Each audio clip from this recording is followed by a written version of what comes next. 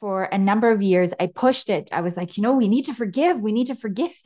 And then I started getting all of this pushback from people like, what are you talking about? Forgive. Of course we forgive. We're the most forgiving people on the planet. And I dare to say we're not.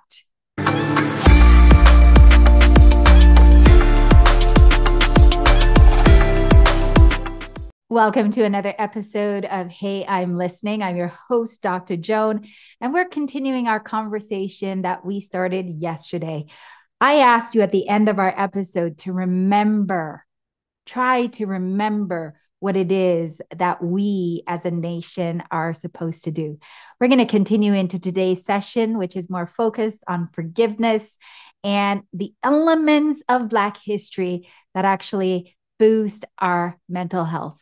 Let's get into it. Even though I would say we need to engage in a formal truth, forgiveness, and reconciliation process, one of the things that I also wanted to recognize about Black History Month is that it allows us to think or contemplate improving our mental health by speaking the truth about the atrocities that have happened, right? And this is the trauma work that I do.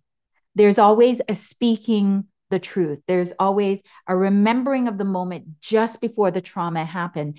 But then there needs to be an immersing of ourselves in the moment that was traumatic, and then reflecting on the harms that were done and all the ways in which the impacts have cascaded out. So it's not just that in that moment the trauma impacted us, but what are all the ways that there has been this domino effect? And here, this is where I usually ask my clients to think about the negative thoughts that now they carry. I ask them to think about the false beliefs that they created in that moment. I ask them to think about the fears that erupted because of that moment. And then I ask them to think about their body and how their body carries the memory of that moment. So for those of you who have been listening to me, you know that I wrote the book 490, Forgive and Live Fearlessly.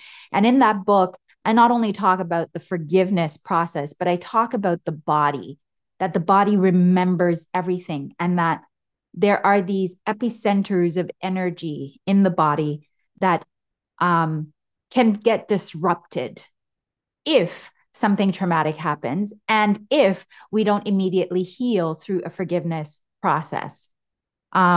So one of the things that I think is so important for us to remember is how the body has been impacted. And if you think about the body as, the head, the neck, the chest, the arms, the fingers, the gut, the legs, all the way down to the toes, what parts of the African community across the globe is representative of all of those parts, and how has the body been impacted?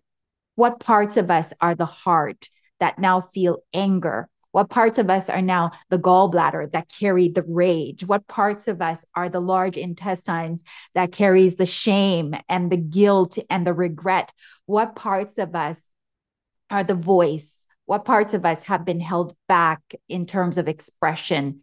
What parts of us are the bladder, who is feeling this urgency to have a new thing come in? So it's important for us to also recognize that the body memory and the ways in which each of us plug into the body is an essential thing for us to notice. And it requires a level of awareness that rises above ourselves and helps us to recognize that we're plugged into something that is much, much. For a number of years, I pushed it. I was like, we need to forgive. We need to forgive.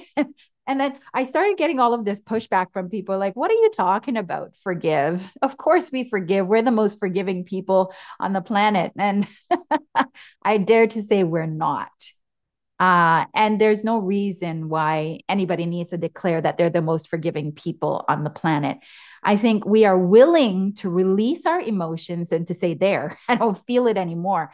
But forgiveness requires a very intentional approach that teaches us not only about the harm that was done to us, but about the harm that we've been doing to ourselves. I don't believe we're ready to forgive yet. but every Black History Month prepares us for the release that is to come. When we move into the space where, let's say, national, so US, Canada, we can even say continental, forgiveness, or then we go international or global forgiveness is possible, then I think we'll experience this level of restoration, restoration in terms of our pride, in terms of our esteem as Black people, as melanated people, as Indigenous people. I think there will be this valuing and this sense of belonging that will catapult us into a place of what I call social and economic prosperity that none of us, absolutely none of us could imagine. Black History Month offers us the opportunity to visualize true freedom, true peace, as Martin Luther King would define it, and true justice, and we can then manifest it. So Martin Luther King talked about true peace in this way. He said, no society is perfect, but a society where there is true peace is a society that talks about the thing that is wrong right here, right now, and then puts a plan in place to ensure that the thing that is wrong is made right at some point in the future. It is a society that doesn't brush things under the carpet and then pretends that it's not there. It's a society that doesn't pretend like the big old white elephant in the room is not in the room. It's a society that has conversations and then pushes towards creating peace for everyone, not just silencing those people who say, I want peace. That is the difference. And I think Black History Month offers us the opportunity to visualize a community of Black people and a community that is multi-diverse that can actually create peace for each other. But this is where I think we have a purpose. I think in discovering as a nation what true peace looks like, we have an opportunity to then show others. I've been watching a series on Prime Video called 1883. Actually, there's two I've been watching, 1923 and then 1883. And both of them are directed, I think, by the same individuals. And they have kind of like the same theme. It's moving through the pioneering periods of the United States. And 1883 is the place where I'm going to focus us, because it's about a group of pioneers that are migrating, I think, from the Ukraine or Russia. They kind of have that type of accent. And they're coming to the United States. They've come across in boats, and then they're total strangers on these ships, but then they somehow come to an agreement that they're all going to pool their monies together to get them from this place where they've landed to Oregon, where there is land that is free.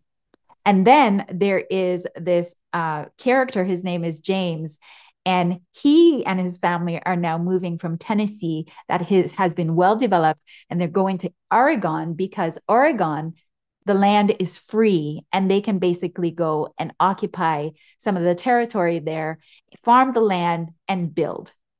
This is about pioneering, and pioneering can be one of the most difficult things to do. But I think this is a place that we as Black people are going to have to step into. We're going to have to pioneer peace. Yes, peace is a territory that we can enter. And the question is, how do we do it? Join me next time as we continue our conversation.